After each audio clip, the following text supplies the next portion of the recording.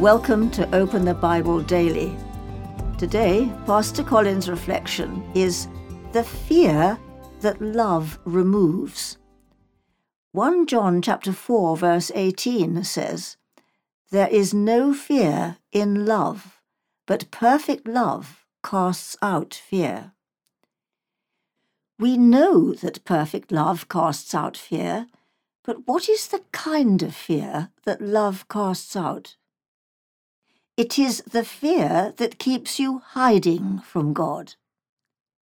When Adam sinned, he hid from God. He said, "I heard the sound of you in the garden, and I was afraid, and I hid myself." The fear that kept Adam from God was better than not fearing God at all.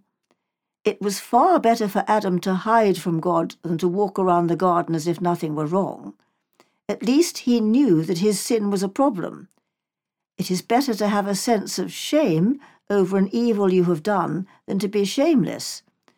But when God came into the garden, his love overwhelmed this fear as he reached out to Adam in grace.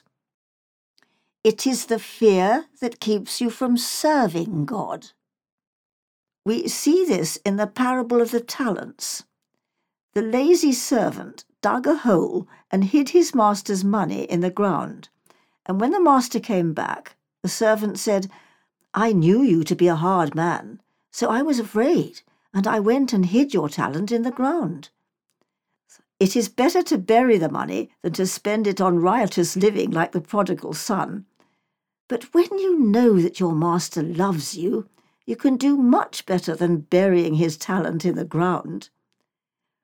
What fears are keeping you from fully enjoying and serving God?